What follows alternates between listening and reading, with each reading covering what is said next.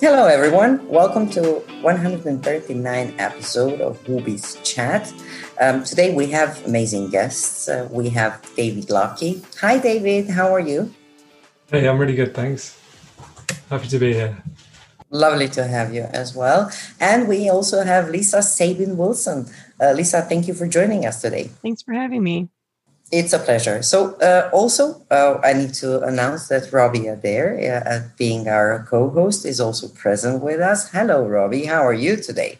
I'm doing fantastic, and I'm really, really glad they're getting towards the end of the week. This is great. I'm making it through. Yeah. Are you looking forward to today's show? I think we're going to be asking very interesting questions, and I'm sure some of these questions have been popping up in some other heads as well. So let's hope that we'll do some contribution to WordPress community. Yes, absolutely. We've got some great questions, I think, lined up here, and I'm really anxious to hear y'all's answers. And I think that they will be different. Some will be the same answers, and some will be different answers. So I'm really looking forward to this.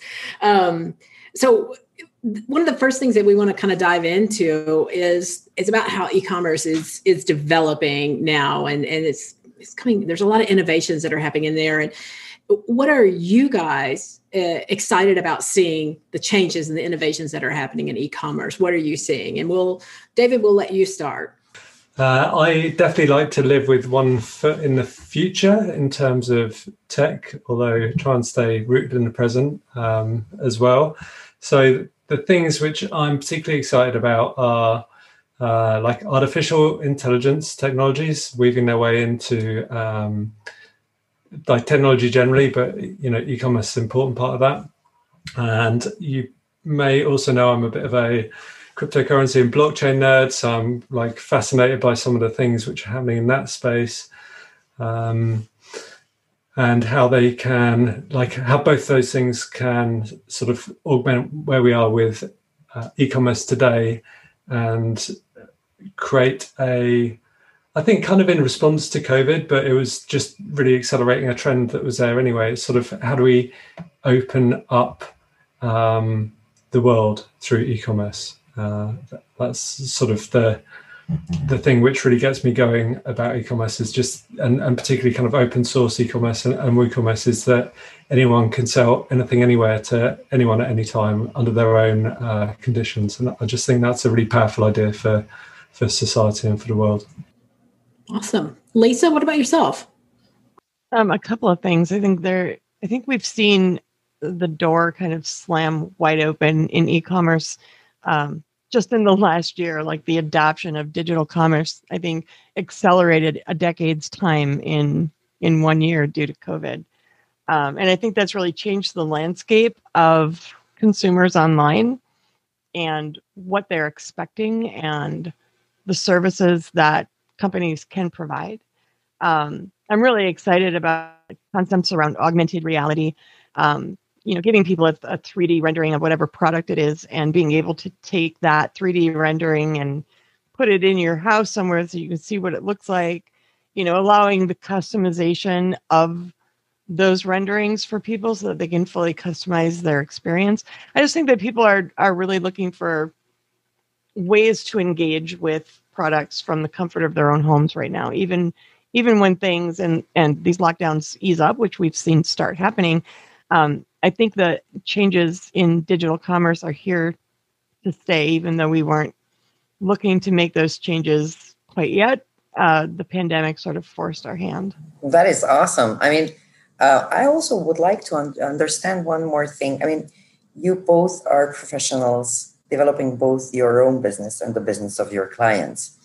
And sometimes, or if maybe even better say most of the time, those businesses are in a form of an e-commerce. So I do have perhaps a private question for both of you. Like, what type of innovation when it comes to virtual reality or augmented reality you'd love to see applied within those e-commerce or WooCommerce online shops?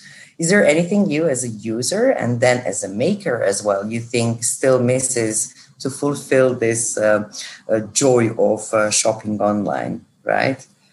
I'll kind of hop on that since I brought up augmented reality to begin with. I think that companies and brands need to make sure that it is a a consistent experience for all users. They need to make sure that that augmented reality is implemented in a way that is useful to the end user, to the consumer, not just so that they can say they have augmented reality, but it needs to be something purposeful and useful. So it needs to be like implemented thoughtfully. There's a kit called 3Kit that has an integration with WooCommerce that is really interesting, and it's 3kit.com,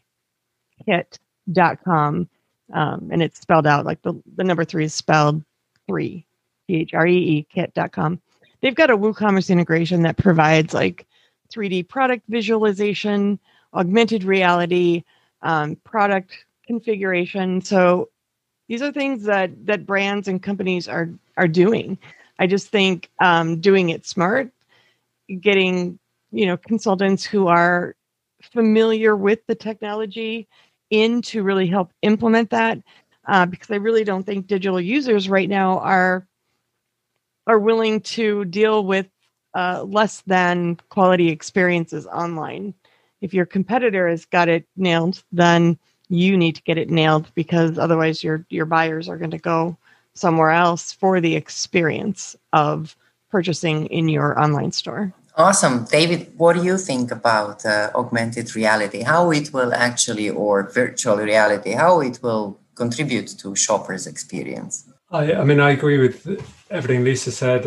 I think really what that change in the market is waiting for is like a de facto standard great experience. And I think if you read about what Apple's been doing over the last 10 years and what they've talked about with their Apple 3D experience, I can imagine that is going to be totally revolutionary. So an interactive likeness of the world, the devices, all that stuff. This is clearly their vision for what happens next. And when they're ready and they launch it, it's going to be, I think it's going to really freak people out. I don't know if you've seen Ready Player One and those sort of like the visualizations of the metaverse, but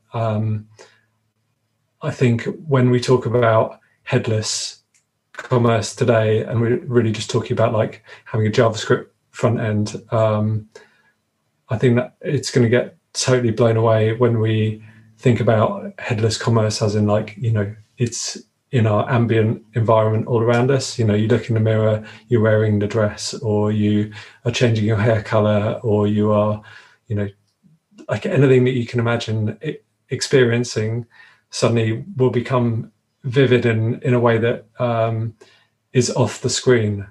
And I just think that is going to be so transformative and revolutionary that it's kind of difficult to imagine what the post 3D world is going to look like and what that shopping experience looks like for people. And really, I think one of the challenges that everyone that isn't Amazon has is like how can you execute this well enough to like even stay in the same park, because it's going to be a lot of change for merchants to get their heads around, having to have like 3D models, much higher resolution photography, managing all of even just the infrastructure behind it, let alone all the standards, let alone like the content management.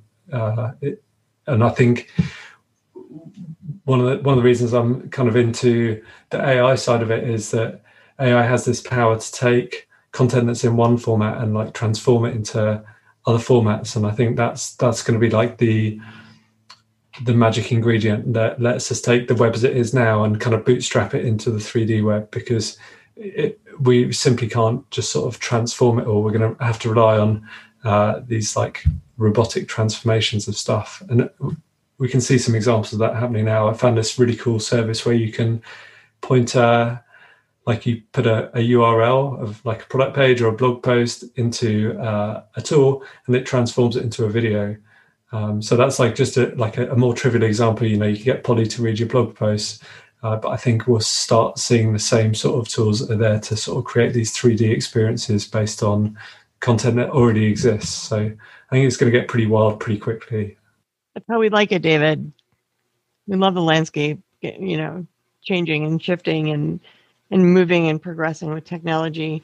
That's what excites me about being involved in this industry. Yeah, there's such cool stuff that is happening out there. I think it is amazing. And I really love your idea, David, that AI will be the biggest game changer for integrating in AR and VR. I think that's a very unique perspective on it. I like that. There's, apps now that you can like take pictures of objects and it will create a 3D model for you and things like that, which is using some AI kind of generation in there. And so I think that's really interesting idea there. And boy, wouldn't it be cool to just be in your video game and put on your little suit and go, boy, this really does look good on me. I think I'll also put it in my shopping cart. I mean, that's kind of cool. So guys, let's also let's talk a little business too. We've really talked about some like what's cutting edge and what's coming up in e-commerce. But if we have some people who are looking at starting their own business right now, your client's going to come to you and say, I'm going to start a new e-commerce business. What are some of the things that you would give them as advice right now for starting in our current economy, our current world situation we have going on and things like that? Lisa, we'll start with you. Yeah, I mean, I just think that right now, the pandemic shifted everything. So there's never been like a more critical moment for companies and brands to really know their audience, to relate to what their audience is experiencing, and to really gain a competitive advantage by delivering engagement to clients, however that looks like for them. So I would say, development of and getting back to the basics, like development of user personas, who you're dealing with, who are you serving, how are they making their way through your site in order to buy that product, and really understanding sort of that contextualized engagement that consumers have in order to deliver kind of a connected experience for them. And by connected experience, I mean, all of the services that you need to provide as a digital shop, things like, curbside pickup, delivery. If you're delivering augmented reality or any kind of 3D rendering or customization features, making sure that is a seamless experience for them, because, consumers on the web have changed quite a bit in the last year, and everybody's expectations and standards, the bar has raised. How many people were ordering groceries online in 2019 versus 2020, and what changes and shifts did we see in that grocery ordering? I personally saw a lot. I saw grocery stores that didn't do curbside contactless payment pickup kind of figure it out, and they had to do it because that's who their customer is now. So I think really understanding your customer in order to engage with them is probably my first piece of advice I would give to companies who are looking to run e-commerce online. Know who you're selling to. Absolutely. David? I would probably have like two things. It would be, so they're like very far apart on the spectrum. Like one is about, I guess, really knowing yourself and understanding like, what do you want to achieve in the world? Like, how does this business help you achieve it? What are the outcomes that you want? And how do you design a business that's going to do that? Because it's very easy to be busy. It's very difficult to like create real relevancy and long-term value. And I think the more that technologies disrupt like busy work, the more important it is to have something that is like fundamentally important to you and to other people around you. So that's one of like the really nice things about technology, is I think it allows us to, like go away from the stacking paper and, the meaningless sort of trivia, and think about like, what is the change that we want to see in the world? And, we now have examples of businesses that are like one person that have created these like this incredible value, really using very little in terms of human capital. And so there's like this whole opportunity to orchestrate the tools and the technology around us in pursuit of our individual passions and goals. And I think it's really important to know yourself and to know what, why you're doing this. What is the why? The second one I would say is that the company that knocks Amazon off the top isn't going to be like another Amazon. It's going to be something different. You don't win against an incumbent that powerful by just doing the same thing. Their moat is too big. And so I think on one hand, you've sort of dialed right back to very human values. On the other hand, you've got to look like forward beyond what is commonplace. You've got to look at what the kids are doing. You've got to look at what people are doing, like beyond TikTok. What are people doing in the crypto space? What are people doing in the e-gaming and esports?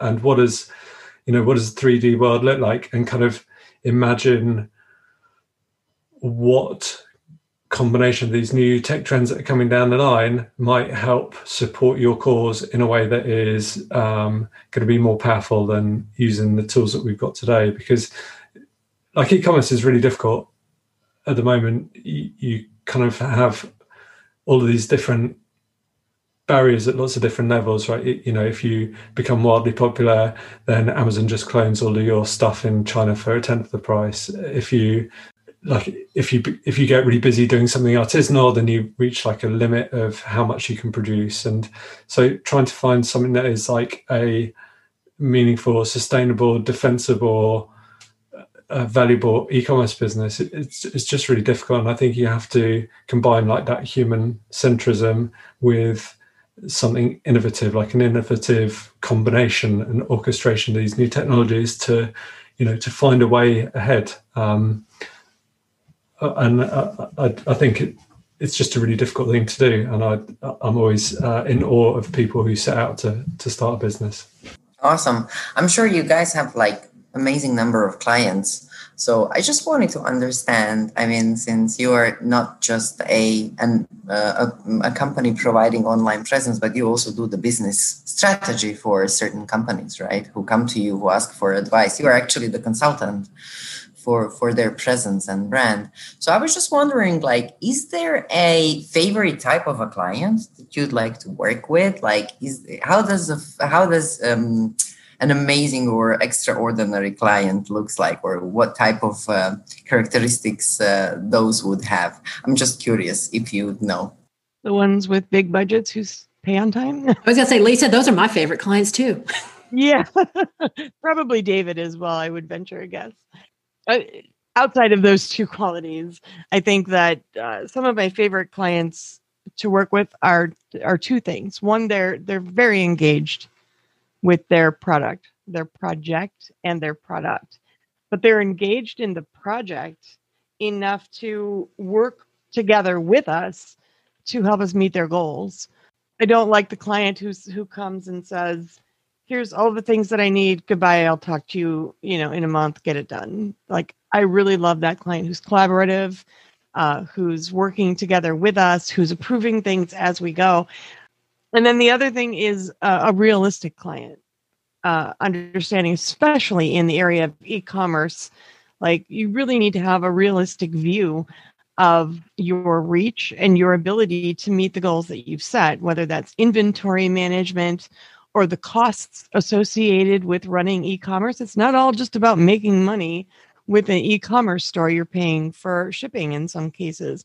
You're paying for different services in order to sell your product online. Just outside of WooCommerce, if you decide to sell on Shopify, for example, you've got fees associated with that.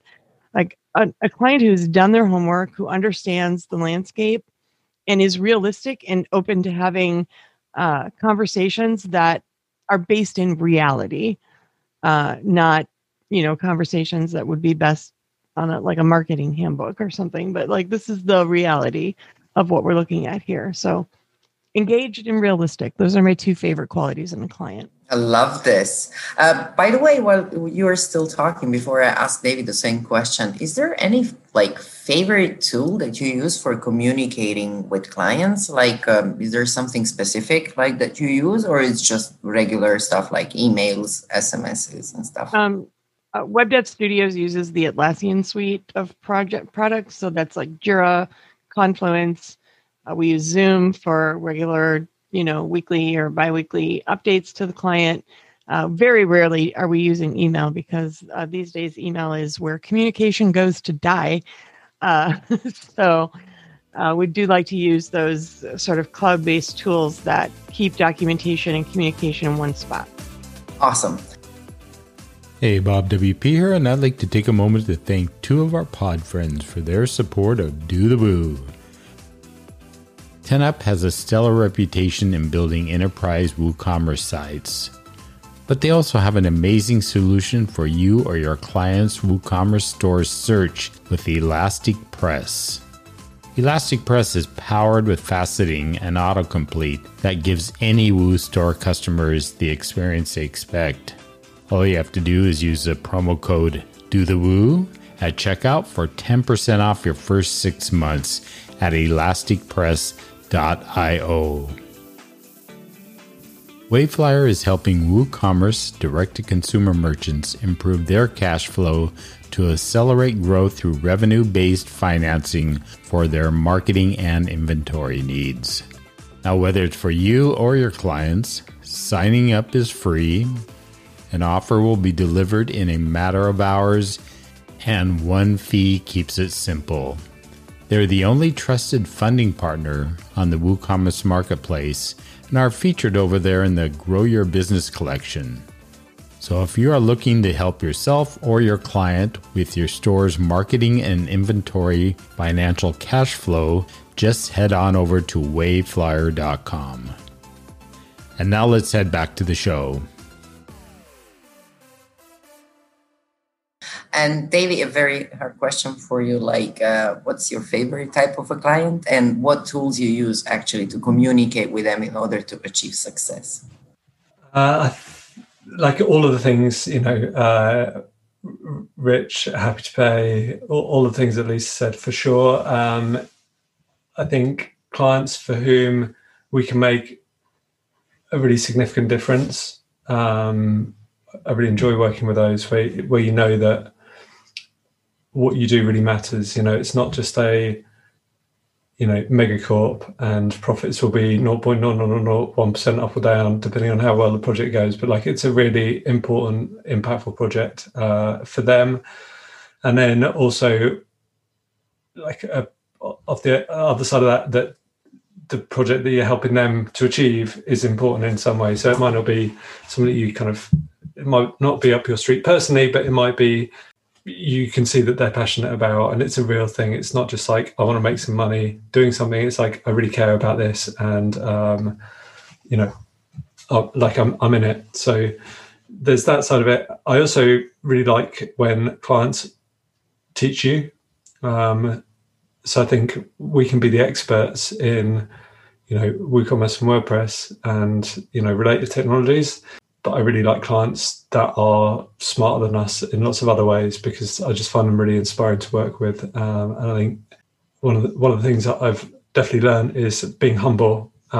Just because somebody's never done an e-commerce project before doesn't mean that they're not an extremely inspiring, brave, knowledgeable, wise business person in so many other ways. So those are the people that really float my boat. In terms of tools, I think probably the anti-productivity tool that is Slack is probably my favorite. I think because it can be funnier than any other business communication tool. There's something about the real-time communication, the fact that when you join the Slack, you get to use all their emojis and their GIFs and everything else. And for me, it helps our clients because we share channels with Slack. So we've got loads of internal ones, but we'll have external ones that are shared with clients as well. And, when they come in, I feel like they get because I do this as well. I join other people's Slack and I feel like it gives you a really good idea of what the culture is and what the sense of humor is. And it just allows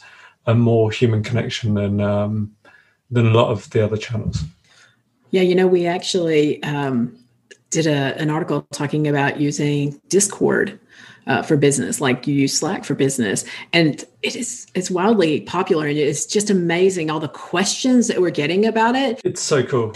We're actually going to do a little course on it just because it's so fascinating that people just like you said, I think it's because it's different. It's not your normal have a task and leave a comment. Someone else can leave a comment on it. It's real time, and it does have.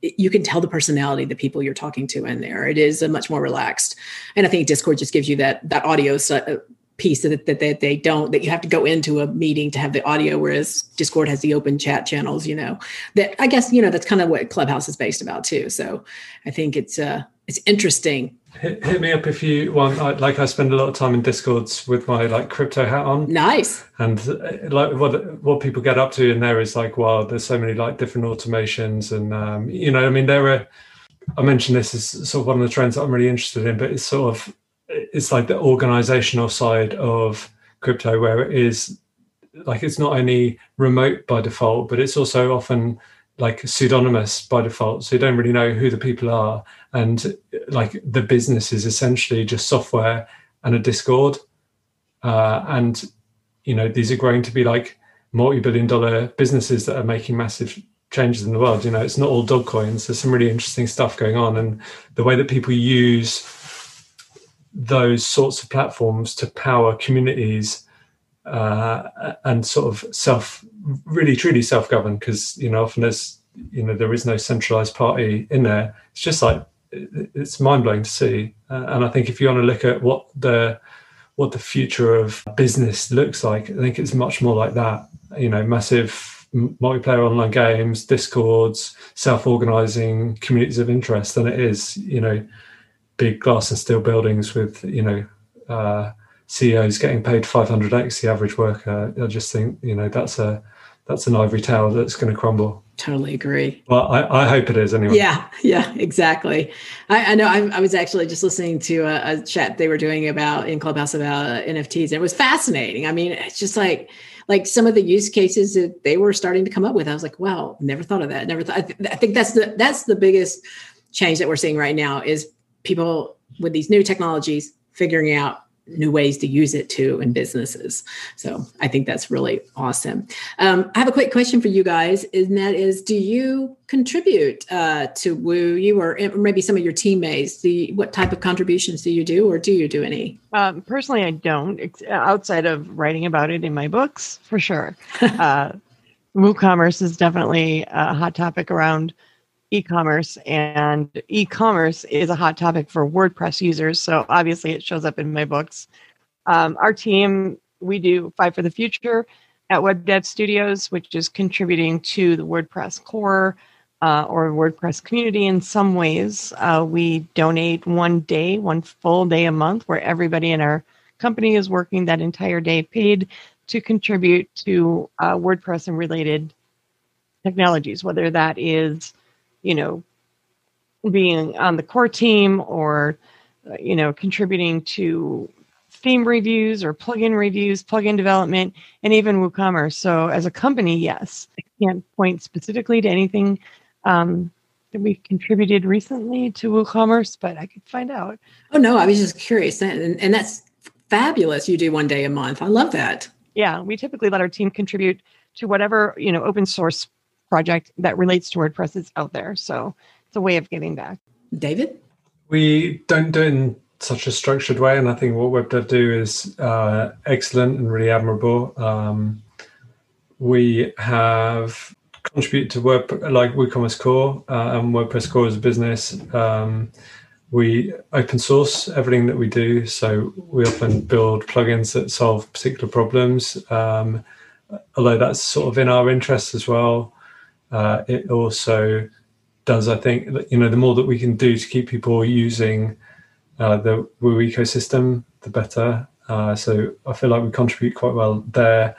I'd say that over the pandemic, it's been less contribute-y than we'd like, and that's something that we've definitely reflected on as a leadership team. So we're going to address that and make sure that there are sort of clearer ways for people to do that. I think it's just been a bit sort of scramble mode, but no, contributing to Woo is really, really important.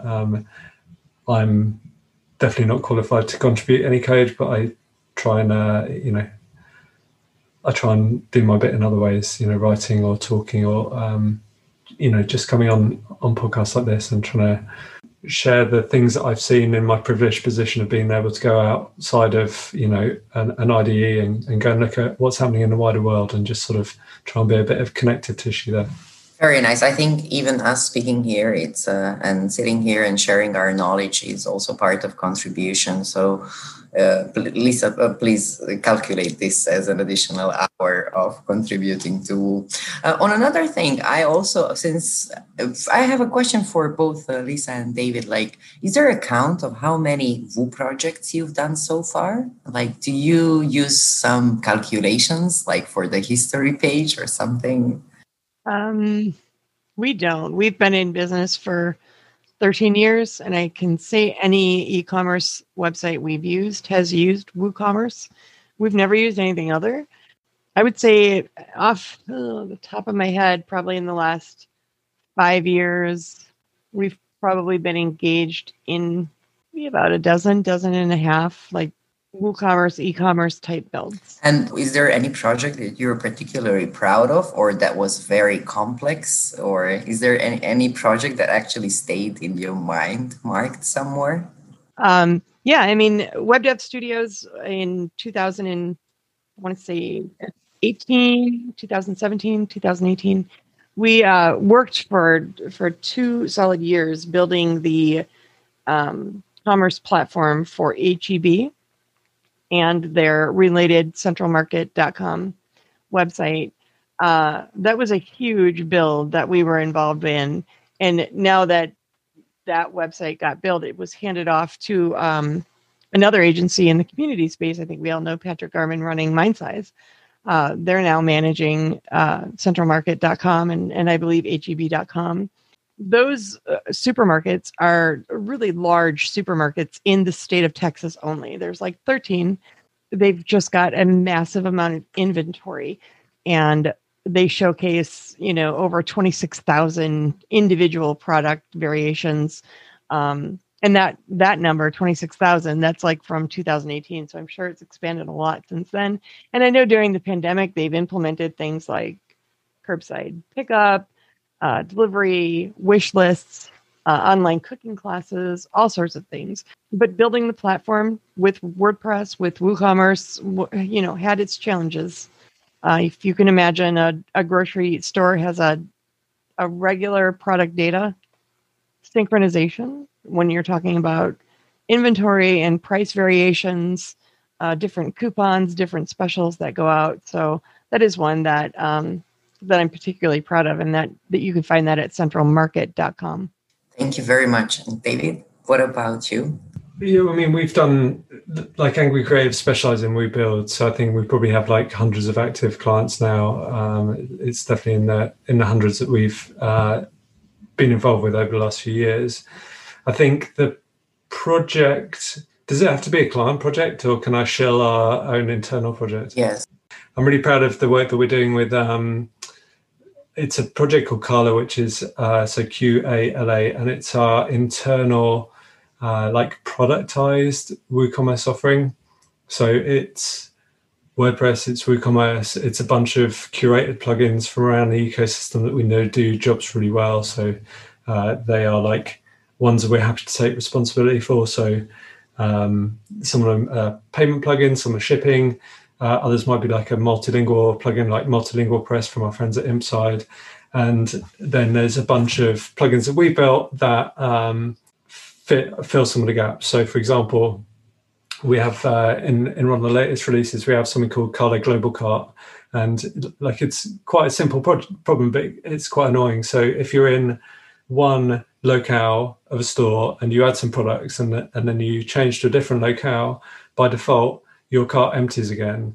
What Global Cart does is it uses product SKUs to then rebuild the cart into the new locale. So although you're on a totally different instance, if those products exist in the new cart, you've still got your basket there. And as a consumer, it's going to make you a lot more likely to continue your buying journey and to check out. So I think there are like probably maybe 20 of our own little plugins that just do little bits and pieces like that, but overall it adds up to making a really cohesive experience. And I think the way that and this is work that was done before my time, so I'm not taking credit for it, but I think the vision of adding productized services around this sort of very stable, curated core that gives people everything that they need to start selling successfully with WooCommerce is a really good idea, because it means that there's none of this sort of which plugin should we use business. There's no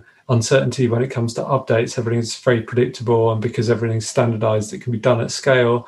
And it also then shines a light on where more than one customer is seeking to solve a particular problem. And a lot of that stuff is sort of behind the scenes and under the hood in terms of performance. So we have to talk about a client project as well. There's one called Jerf Avenue, which is like a Swedish influencer site, and they do like these fashion drops. So you'll have like no traffic. They drop something on their social, and suddenly you've got like thousands of concurrent add to baskets, and that's a really interesting challenge, and one that I know the team are really proud of. Well, guys, I want to ask, what do you think when you have these customers come in? Because both of you have quite an array of clients, have done a lot of builds. What do you think is one of the biggest things that your clients overlook whenever they come in to talk to you about their project? What is something you think that is a fairly common thing that's overlooked?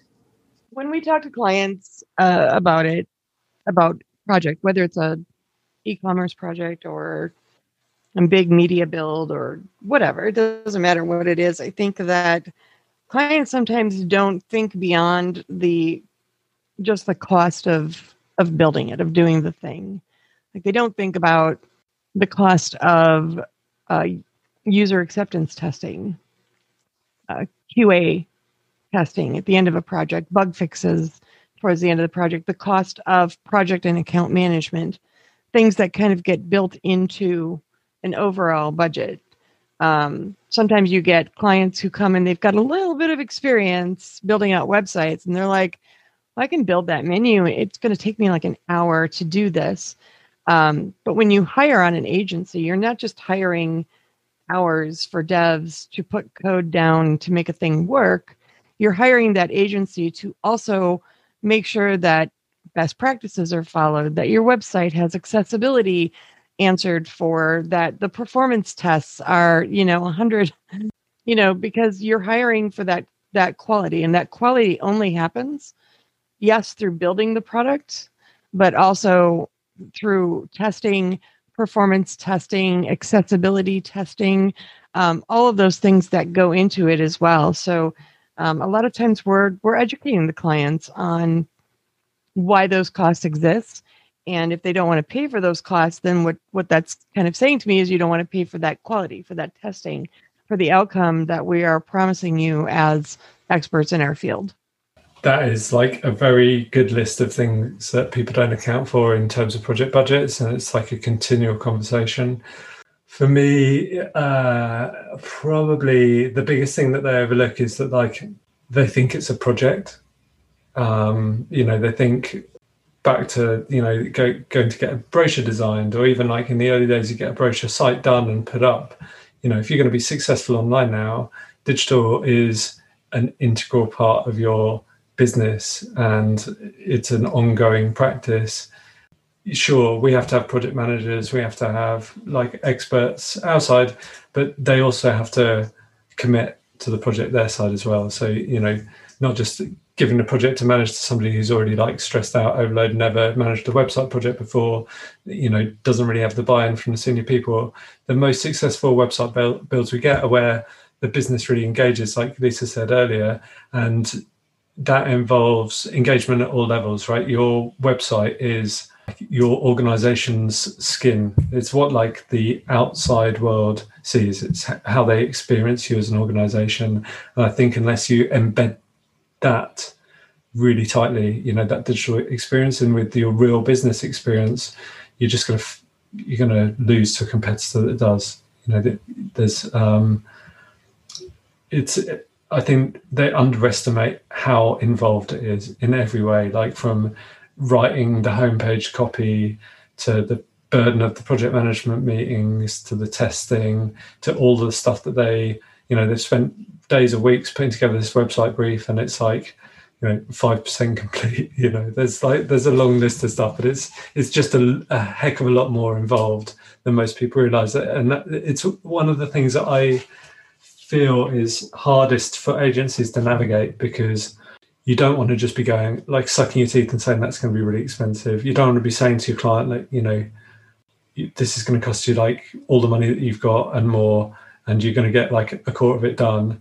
You don't want to be telling them that they're like stupid to have overlooked all this stuff, so it's a very difficult balance to like tread a fine line where you're being responsible in your practice, accessibility, performance, security, testing, release management, all of the stuff that doesn't affect the thing that pops on the screen, how you sell your expertise, and how you attract clients that will respect that, and how you manage that whole process. It's not only difficult, it's like evolving every time, all the time, right? Because people go from agency to client side, clients are getting more and more sophisticated.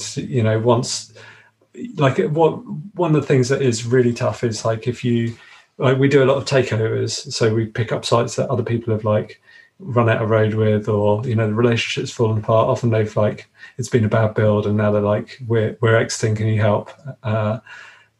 And clients are often then like once bitten, twice shy. And the trust, that not the trust of the old agency, like just the trust with doing anything with a website. We don't charge for therapy, like digital therapy, but like probably we should. So there's just loads of stuff. Like, we could be here all night. This could be like a whole podcast topic. Like, as you're talking, I'm thinking about 5 other things that I could add on to that as well. But yeah. It's endless. I think when you said too that a lot of clients are used to getting a brochure done, and it's like you come in, you say, I want this, maybe you go back and forth with proofs, it's done. It's done. And what I think a lot of clients don't realize is that a website is a living, breathing thing. It's never done. Right. Ever. So, well, guys, I really, really appreciate you coming on and sharing your knowledge. It's like really went down some rabbit holes there. I love it. But how can people follow you to learn more about what you have to share out there in the world? How can they find you on the web? Everybody can find me at webdevstudios.com. That is our main company website. We're also on Twitter, WebDevStudios, at WebDevStudios. I'm also on Twitter at Lisa Sabin-Wilson, but that's a really long name. So just find me at webdevstudios.com, and somebody there will point you in the right direction. Cool. David? Yeah, same for us. We've got angrycreative.com, or if you happen to be Swedish, angrycreative.se. I am most places that you'd expect a boomer to be, at Divvydovey, which is DIVYDOVY. Don't ask me why. I inherited that handle a long time ago, and it's impossible to change now. So there it is. Right. Twitter. I spend too much time on Twitter. If you want to hang out, like, I'll be there. Well, thank you again for being a guest today. We appreciate it. And we also want to thank a couple of our pod friends today for their support. We'd like to mention 10up.com and wayflyer.com. Again, thanks for joining us, and we will talk to you on the next episode.